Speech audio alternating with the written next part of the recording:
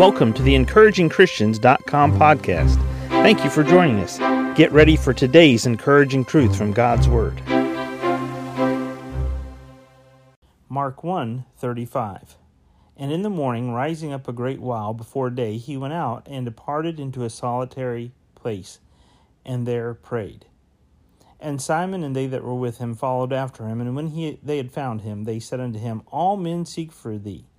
And he said unto them, Let us go into the next towns, that I may preach there also, for therefore came I forth. And he preached in their synagogues throughout all Galilee, and cast out devils. Here we see in this passage of Scripture that Jesus prayed with purpose. Jesus prayed with purpose. In the morning, rising up a great while before day, he went out and departed into a solitary, private, quiet place where he could have some solitude. Jesus went apart to pray. So he prayed with purpose. There was a purpose that Jesus went out by himself and prayed. Sometimes he prayed with his disciples, sometimes he prayed by himself. But Jesus went apart to pray. We see that he separated himself from others. He went out and departed into a solitary place and there prayed. So Jesus separated himself from others, and then he separated himself to God. You and I, many times as we go throughout the day, we have to pray in the midst of our circumstances. We have to pray as we're out in the middle of a soul-winning opportunity. We have to pray when we're at work. We have to pray when we're dealing with an issue at work, or we're dealing with an issue with another human being, and ask God for wisdom. But sometimes our prayer life is meant to be just that. We go out, we pray with purpose, just like Jesus, to a solitary place. We go out by ourselves. Jesus went apart to pray. He separated himself from others, and he separated himself to God.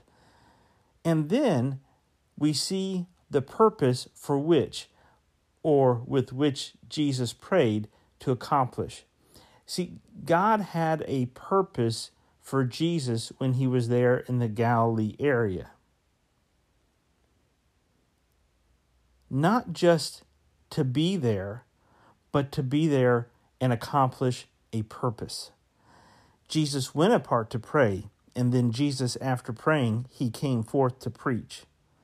He purposed to go to other towns. He preached in the other towns. And when he preached in the other towns in their synagogues, not only did he see people converted, but he cast out devils. It was just a normal part of the work that Jesus did. He confronted the evil spirits, and he set captives free. So when Jesus went out and departed into a solitary place and there prayed, Jesus was praying with purpose. God has a purpose for you right now today, where you're at.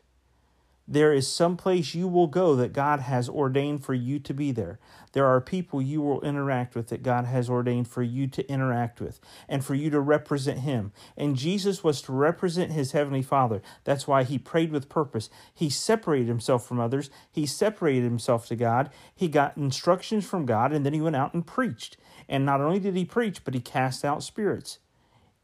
You may have to go out and represent God today, and you may have to confront some bad spirits. You may have to confront some bad attitudes, some bad apples, some bad people.